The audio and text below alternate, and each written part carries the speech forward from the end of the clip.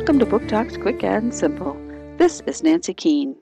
Khalid is a normal English 15-year-old boy. He loves soccer and video games.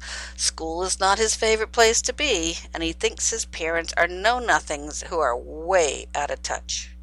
He and his father see eye to eye on very, very little.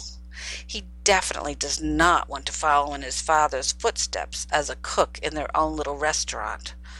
Unfortunately, Khalid's grandmother in Pakistan has passed away, and the family must make a trip to the country to check on his aunts and cousins.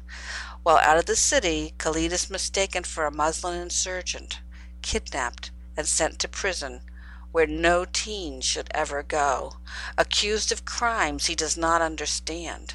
Innocent until proven guilty, has no place in Guantanamo Bay. Guantanamo Boy by Anna Preller, Albert Whitman, 2011. Book Talk by the New Hampshire Isinglass Committee.